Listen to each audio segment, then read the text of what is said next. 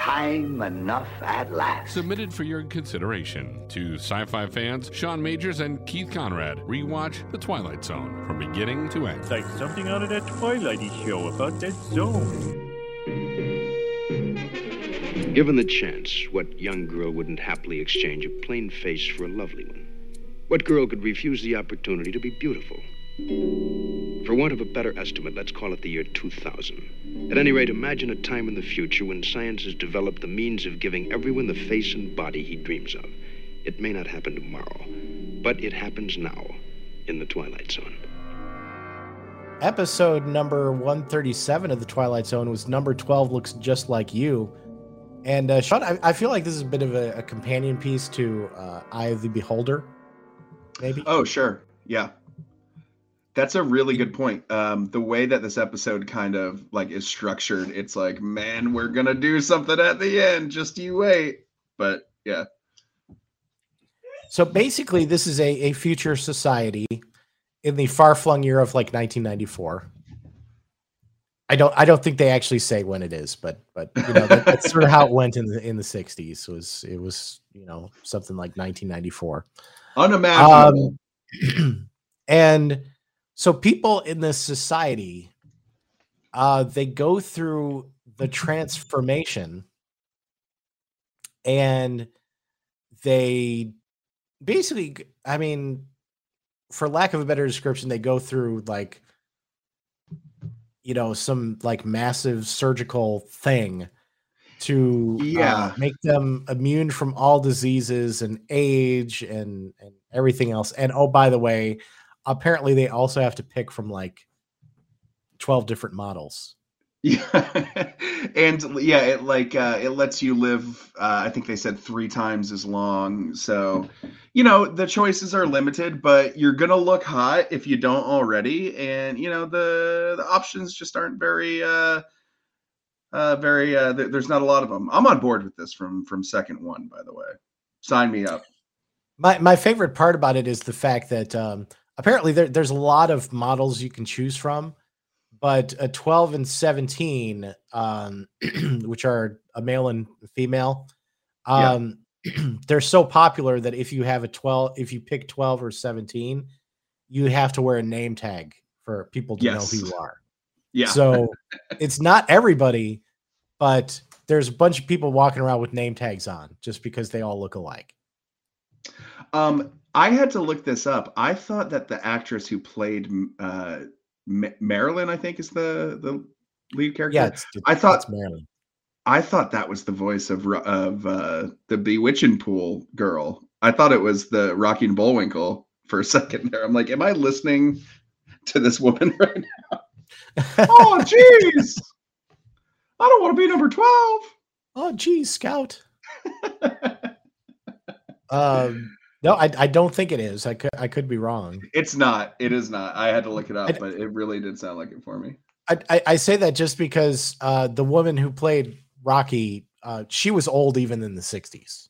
Yes. Yeah. So, this person is relatively, fairly young looking at the time.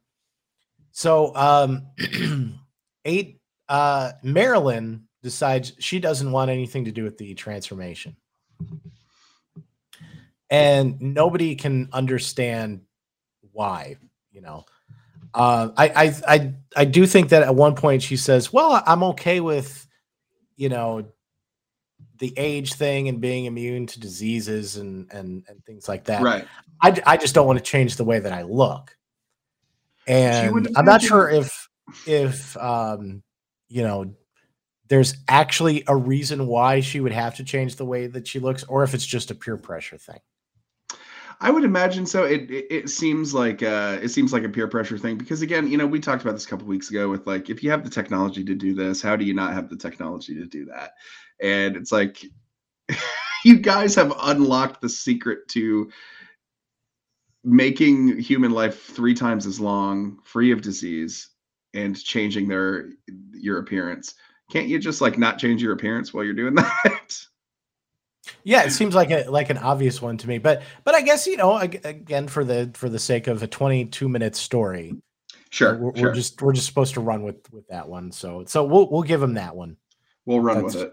It's fine. So she gets sent to a doctor to talk about, the fact that she doesn't want to do this. Which my favorite thing is the fact that he's named Dr. Rex. Listen, unless I've known you for 20 years, I'm not calling my doctor by their first name. No. I'm just not. It's possible that again, if you're the town doctor, everybody knows you. Okay, yeah. So I don't get that sense from this guy. Hey, I'm going to go see Dr. Steve. Oh, don't go see Dr. Steve. He sounds terrible. Does Dr. Steve sounds like Dr. Nick, actually? Yes. Hi, everybody. Hey, Dr. Steve. So it's worth pointing out that her father is deceased, and it's because he went through the transformation and basically regretted, sort of losing his sense of self, yes, and committed suicide because of it, which is actually pretty dark for a Twilight Zone episode. But it is, and the reason why I was laughing when you mentioned the dad is because there's that scene where Marilyn's friend comes in. I don't remember her name, but Val. When when Marilyn mentions her dad first, Val goes, "Oh yeah, I remember your dad. He was really dull." And for some reason, that line, like the delivery, just got me. Go back and watch it. It is very, very, very, very funny. But you're right. Well, for one thing, it's because that was Val's eulogy when her father passed away. Oh, I remember. He was dull. It's so good. I love the woman who plays that character. But yeah, you're right. Pretty dark. Not unheard of, but definitely not the norm for Twilight Zone. Yeah. So Marilyn, like she's basically told repeatedly, oh, you don't have to go, you don't have to do the transformation. Nobody's forcing you to do it, but it's a little like, going to a car salesman. Yeah. Like they're not going to let you leave unless you buy a car.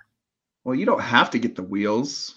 I mean, if you want the car to move, sure, but you don't have to. You don't have to get the undercoat. I mean, if you're okay with the car falling apart around you in 6 months, it's fine. We're not going to stop you. You don't have to get the transformation. No, nobody's forcing you to do it. It's true. No one's you came to talk to us about the transformation. But you're right. Now like it really is the same theme as Eye of the Beholder too. I mean, it's the same message and everything. Yeah, except everybody's looking like the same two actors instead of big face people. Yeah.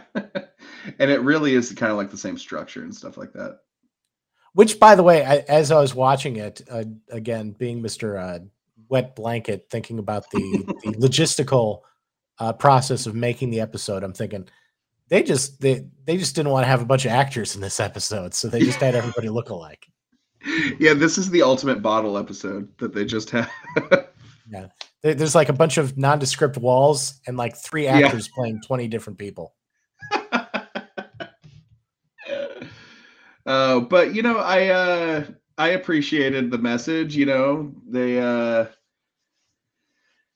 I don't know. It definitely did kind of drag. I thought they could have explained a little bit more because, like you said, even it is only 22 minutes, but I think they could have used a little bit more exposition. I did appreciate I read that the pinky to the lip that the one guy keeps doing, that was a direct that's what Mike Myers took for Dr. Evil. Oh, really? Yeah. I did not know that. That's actually pretty cool. I did notice that he was doing that, but I actually shows you where my head was at. I just assumed that people in the 60s did that a much. That was just a common thing in the 60s. And then that's what Mike Myers was doing, was he was impersonating people from the 60s who were always walking around like that. There is a an article that's linked on the Wikipedia page. It looks very suspect because it's like a WordPress non-secure website from like 15 years ago entitled, "Where Did That Pinky Come From?" Well, yeah, I don't know how you could get more official than that. So basically, see, here's the thing that gets me about the end. Like, at some point, she just sort of like gives up and decides, and just she just stops fighting it, and you know, learns to love the transformation.